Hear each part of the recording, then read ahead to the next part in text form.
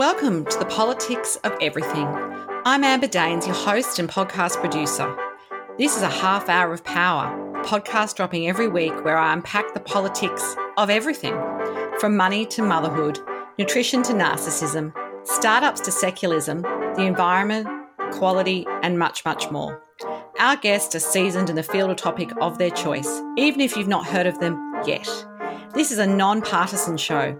So while I love exploring varied views and get a buzz from a healthy debate of ideas, this is not a purely blue, white, green program. Please subscribe, tune in and enjoy the politics of everything. Celebrity endorsements have been part of the advertising game for decades, and over the past decade, that has manifested into a plethora of social media marketing campaigns using famous folks as well as the rise of the micro-influencers alongside that stable of paid talent promoting any number of products and services for businesses around the globe. Influencer marketing has emerged as not only the fastest growing way to attract and maintain customers for a brand, but also one of the most effective forms of inspiring brand loyalty. But it has to be done right.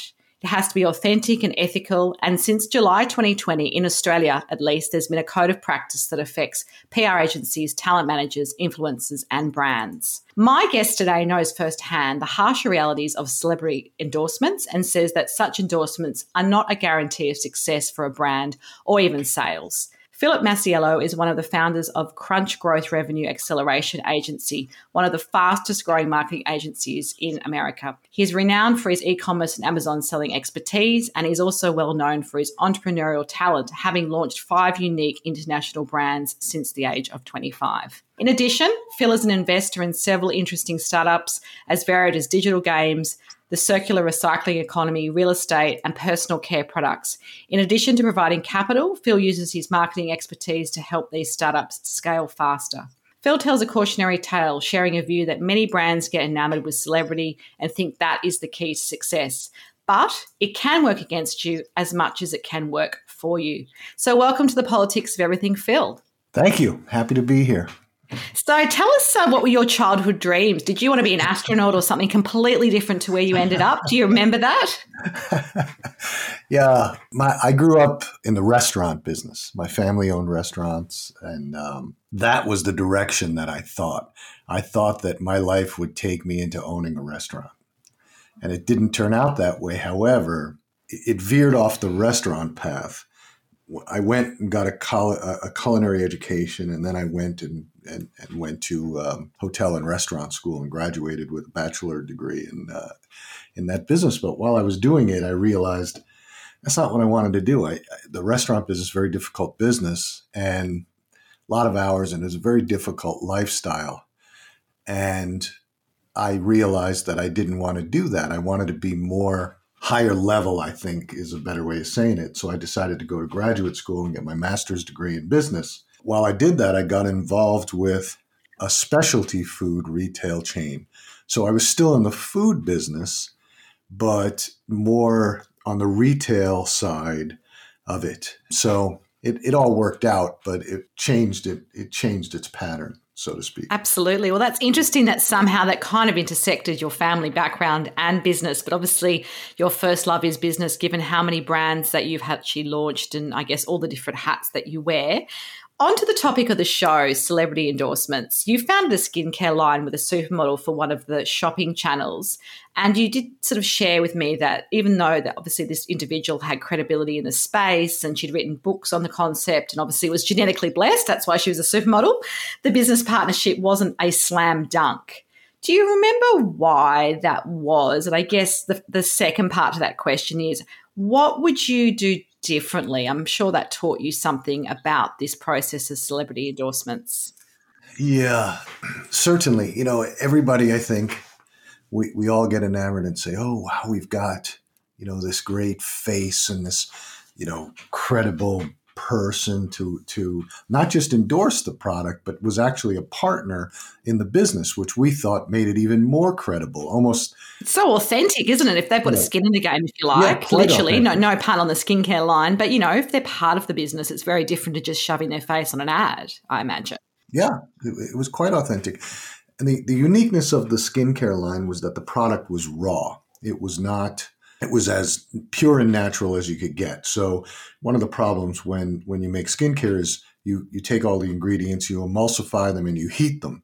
And by heating them, you basically are losing all the benefits that were in that natural product. So we figured out a way to make it using an emulsification with coconut oil, aloe, and a few other items.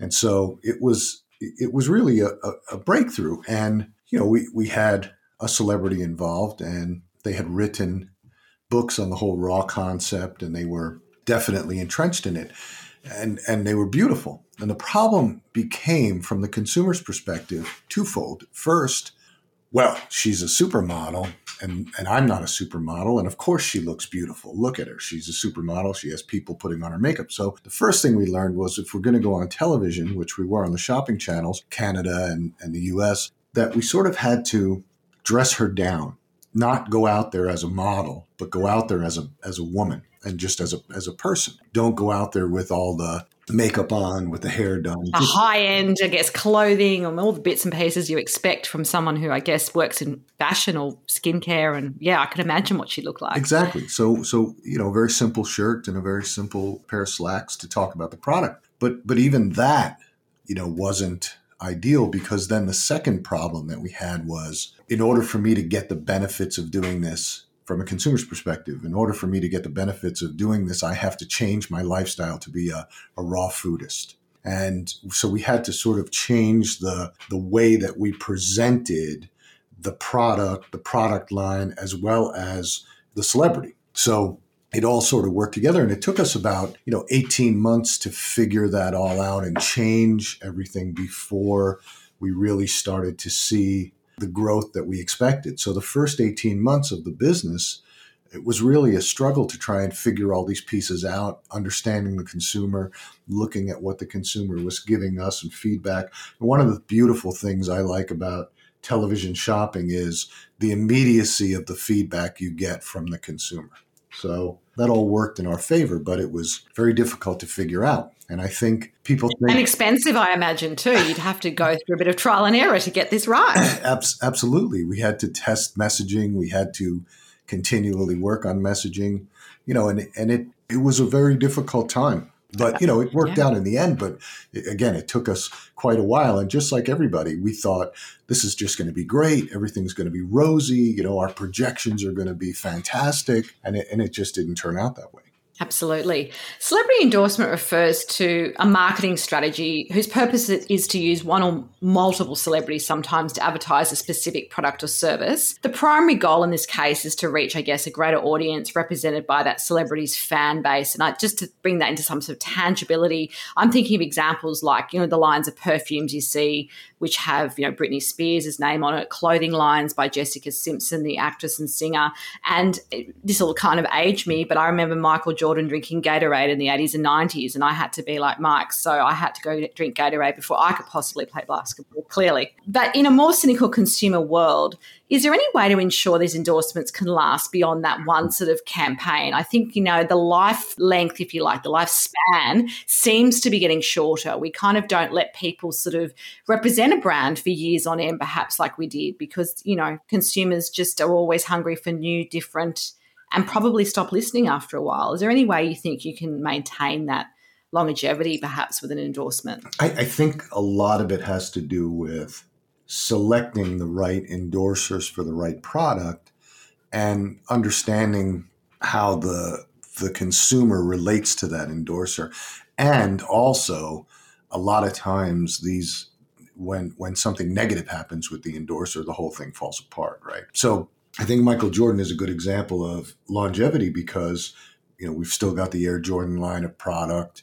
He's not gotten any negative press, negative publicity. He's not been embroiled in any scandals, versus somebody like a Tiger Woods that has, right? So I think that's part of it. But it really comes down to making sure that you've got the right endorser for your product and that endorser connects with the consumer the way that you want and the right consumer. A lot of times, and we've seen, you see it every day when you look at social media, there's people out there, pitching product, but it doesn't necessarily relate. or correlate to sales.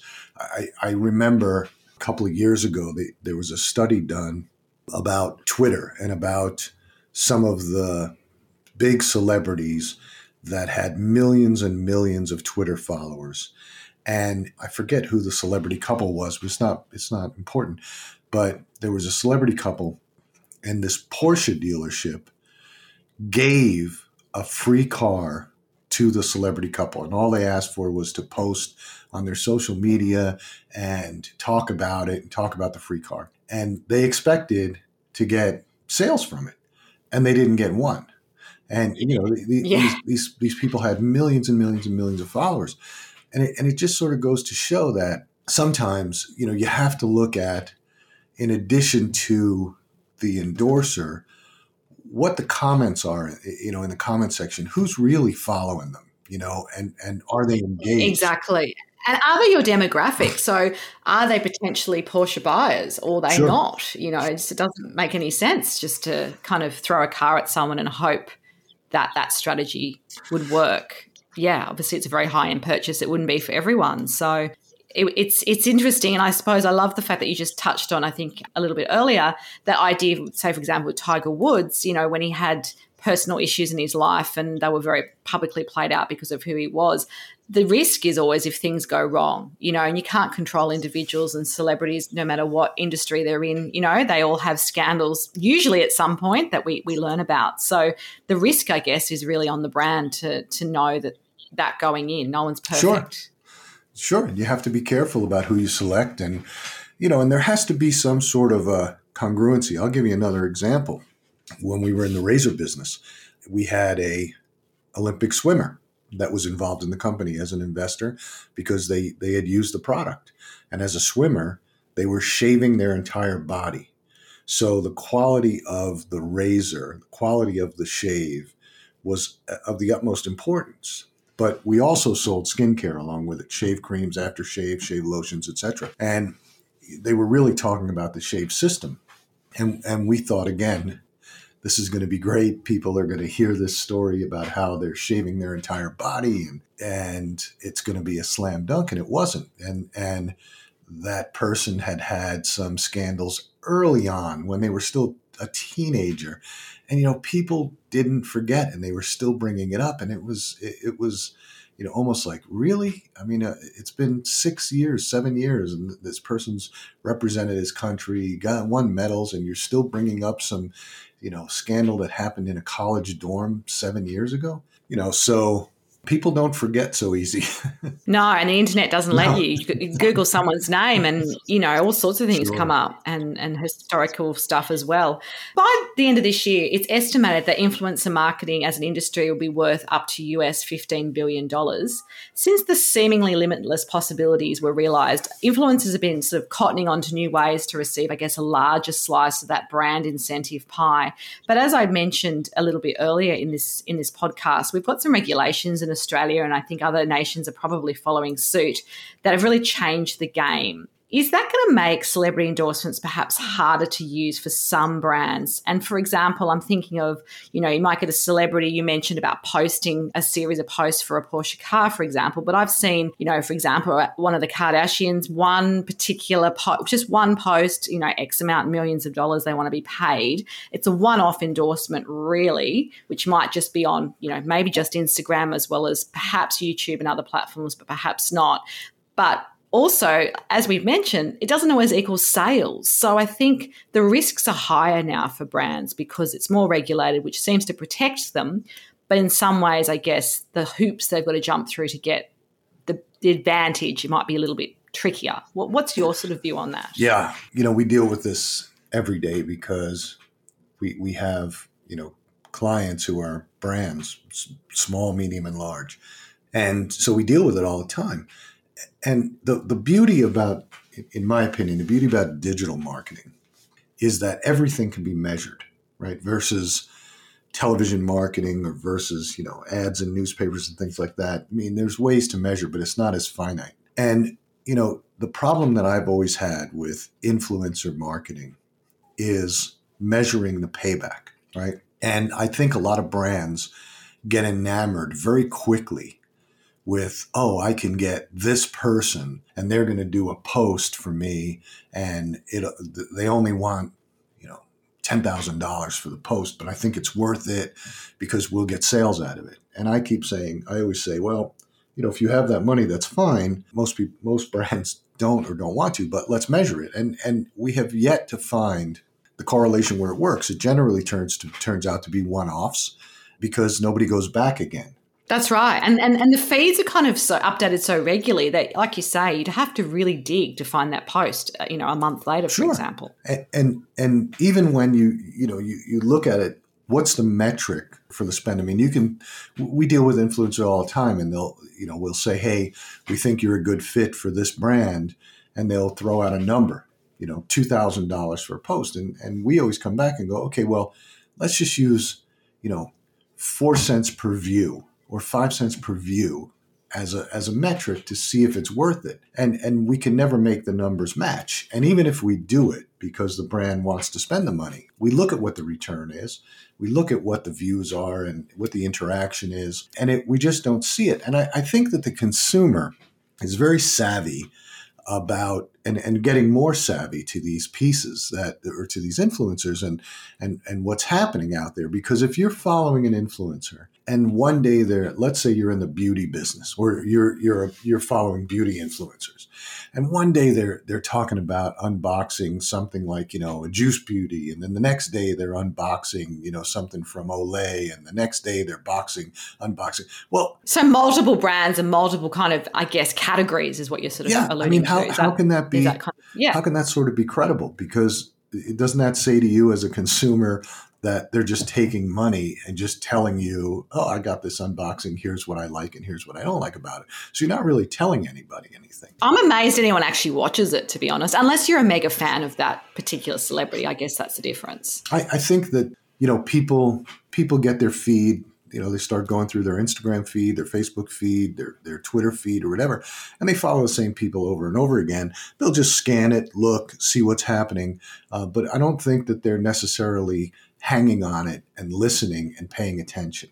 You have to do something to grab their attention, right? I think, when you look at somebody like what Ryan Reynolds is doing with the phone company, there's some credibility there, right? He's doing the commercials, he's talking about the benefits, but he's doing it in a way that just seems straightforward and authentic. But I think some of these influencers that we see or interact with, it just doesn't come off as authentic. I'll give you a personal example. I'm into indoor rowing right now. Indoor rowing? I don't think I've ever heard of that. There you go. Yeah, indoor rowing, there's a bunch of different indoor rowing machines, right? There's the water rower. So you don't just do it, it's sort of like spin. There's a whole bunch together. Yeah. And I got into it during COVID, during the lockdown, because we couldn't go to the gym and things like that. So go anywhere. We had I started out with a water rower, and then I was looking for, instruction online. And I found this Scottish guy on there doing these videos for free. He was doing them for free just because he's really into indoor rowing. And he doesn't ever push product. He just talks about like what he uses. And I don't know if he gets endorsement money for it. It doesn't appear to, but it comes off as very authentic. So I wound up switching my rowing machine just based on what he's using and the reasons why, because he'll always talk about, if you have a water rower, do this. If you have this, do this. So he's not ever telling anybody you have to use this. But because he's so authentic and because he's so into it, you sort of follow what he's doing because you want the same results that he's getting, if that makes any sense. It does. Yeah, no, it's a very tangible, I guess, example, which is, I think, helpful for people.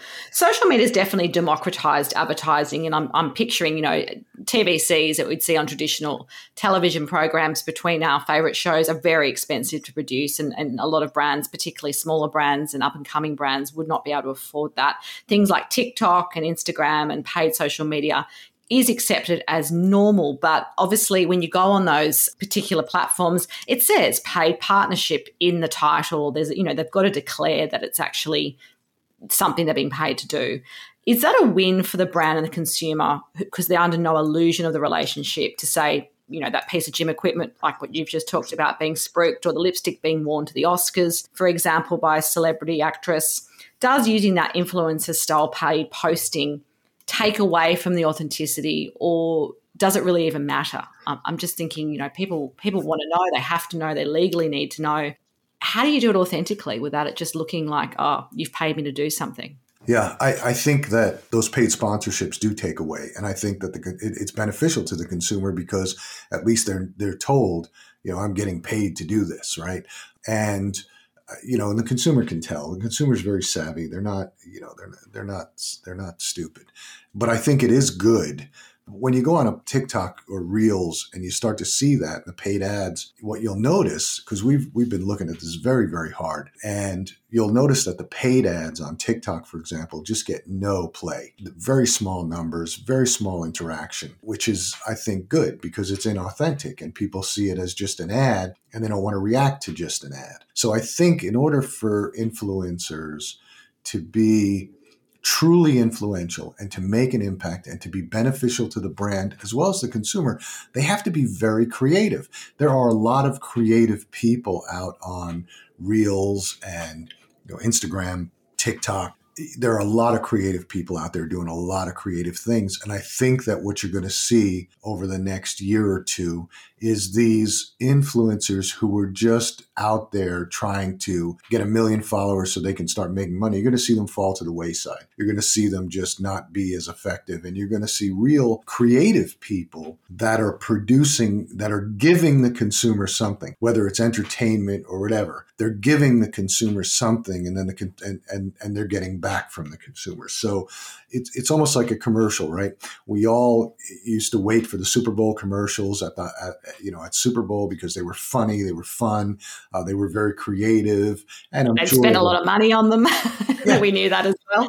Yeah. Yeah. And I think you're seeing the same thing happen on social, is that you've really got to be creative. You really got to stop the consumer in their tracks, make them focus to hear the message of what you're selling. But it's not selling, you can't shove it down their throat. You can't put it out in the face and say, I'm pushing this on you for no valid reason. There has to be a reason, and you've got to work it in creatively. Absolutely. And I always think, the success of a social media campaign is its shareability. Yep. So if I then flick on to my friends and say, you have to watch this, or isn't this funny, or I didn't know that, particular piece of information, or what about, would you consider buying this? I'd never thought about this product before. That's got to have a lot more value as well, which in a TVC, you don't really do that. You're just all watching it at the same time. And if you miss it, well, then you got to wait to look at it again, next time it runs. Look at the Dollar Shave Club video from a few years ago, and look what that did. Yeah, of course. That was very much shareability. And, things like that don't happen, every day. But the reality is that's what people should be striving for, because it's the gold standard, I think. Yeah, absolutely. Yeah. So who've been your greatest mentors? And are there one or two that come to mind that have had a big impact in your life and your career? I haven't, to be quite honest, I don't think I've had some really great mentors in my life. A lot of, what I've done and what I've learned, I've sort of had to figure out myself. But there was one person. There was one guy that I worked for back in the 90s. I don't even think he realizes the impact. And we're still in contact today. He's an investor and a private equity guy. But I worked for him for a short period of time, about 2 years. And he always pushed me, because I'm always thinking about things in a different way. And he always pushed me and said, you've always got to focus, two things. Always, always, always focus on who the customer is. I don't care what business you're in. I don't care what you're selling. I don't care what you're producing. Always think about the consumer and what they're going to be doing with it, what they're going to use it for. So keep your eye on the customer. Always, always, always. And the second thing is, understand the economics of your business. Those two things have stuck with me forever. And I still think about it today. We talk about it with clients all the time. Like, who's the customer for this? I know you want to do this, but who's the customer, and why is this beneficial to them? Because in the position we're in as an agency, we can only guide. We can't demand or tell people what to do. We just have to guide them. And a lot of times what you see in brands is you got people who want to do something because they want to do it or they think it's something cool. But you go, let's talk about this. Let's think about the customer. Let's think about, what they're going to see, what they're going to think about this. And also, we always push understanding the economics behind it, understanding what you're going to get. You're going to give somebody something. What are you going to get back for it? So in my opinion, those are the two biggest fundamentals of any business is to keep your eye on the customer, understand them. You can never, ever, I think, understand the consumer too much. I think you can't. You've always got to look at data and what they're doing and where they are and try and stay one step ahead of them and always understand the economics of your business, because if you understand the economics of your business, then you know how much you can spend to get a customer, you know how much you can spend on customers, and you can make a lot better decisions. Absolutely. If we spoke again in a year's time, what would be the number one thing you would have hoped to have changed in your business and why? Well, we launched this product line of superfoods, vegan superfoods. And we're struggling with it, to be honest with you. It's not going according to plan. So if you were to speak to me in a year from now, I would hope that would be a change. I would have hoped that by then we would have figured out the key, because we know that the market is out there. We know there's a consumer for it. We know the consumers like our product. We know we're priced right. So we're just trying to find the key to getting to them. I think that's been the problem, because just running ads or things like that, I don't think it's going to do it. We've got to be creative and think about it creatively. And so if you were to come back to me in a year's time and say, this is what I would hope to have changed, that we would have figured this out in business. We would have figured it out, what that, mechanism is that for us to make that impact with the customer. What's your final takeaway message for us on the politics of celebrity endorsements? Yeah, I think, I've thought about this a lot over the past week. And again, we see it all the time with people with celebrities and celebrity endorsements. And you've got to understand how that celebrity is going to fit in the mindset and, the purchasing mindset of the consumer that you have, right? Don't just get a celebrity for celebrity's sake. Get a celebrity that has some credibility with your brand, some credibility with the consumer, and marry them together. But don't just start spending money, on a celebrity thinking that, it's going to be the be all end all for your business. You've really got to think about it, and don't be afraid to push back and say, no, that's too expensive. Especially with, you got to negotiate, don't you? That's the key. Absolutely. Yeah. You say, but explain to me why it's worth it. But also be a little creative. There's a lot of times if you've got the right celebrity, you don't always have to pay in cash. Sometimes you might want to make that person part of your business. Maybe there's an equity play or something. Excellent. Well, it's been such an amazing conversation today, Phil, and you've taught us a lot. You've obviously got a lot of expertise in what you do. If you do want to connect further with Phil, there will be some contact details on our show notes. Until next time, take care. Thanks so much for listening today. If you've enjoyed the politics of everything, I thrive on your feedback. So please add a short review and share the podcast with your network through Apple, Spotify, and all the usual suspects. I'm always on the hunt for new and diverse guests. So if you or someone you know has a fresh idea you're busting to get out there, please email me at amber@amberdanes.com and my crew will get back to you very soon.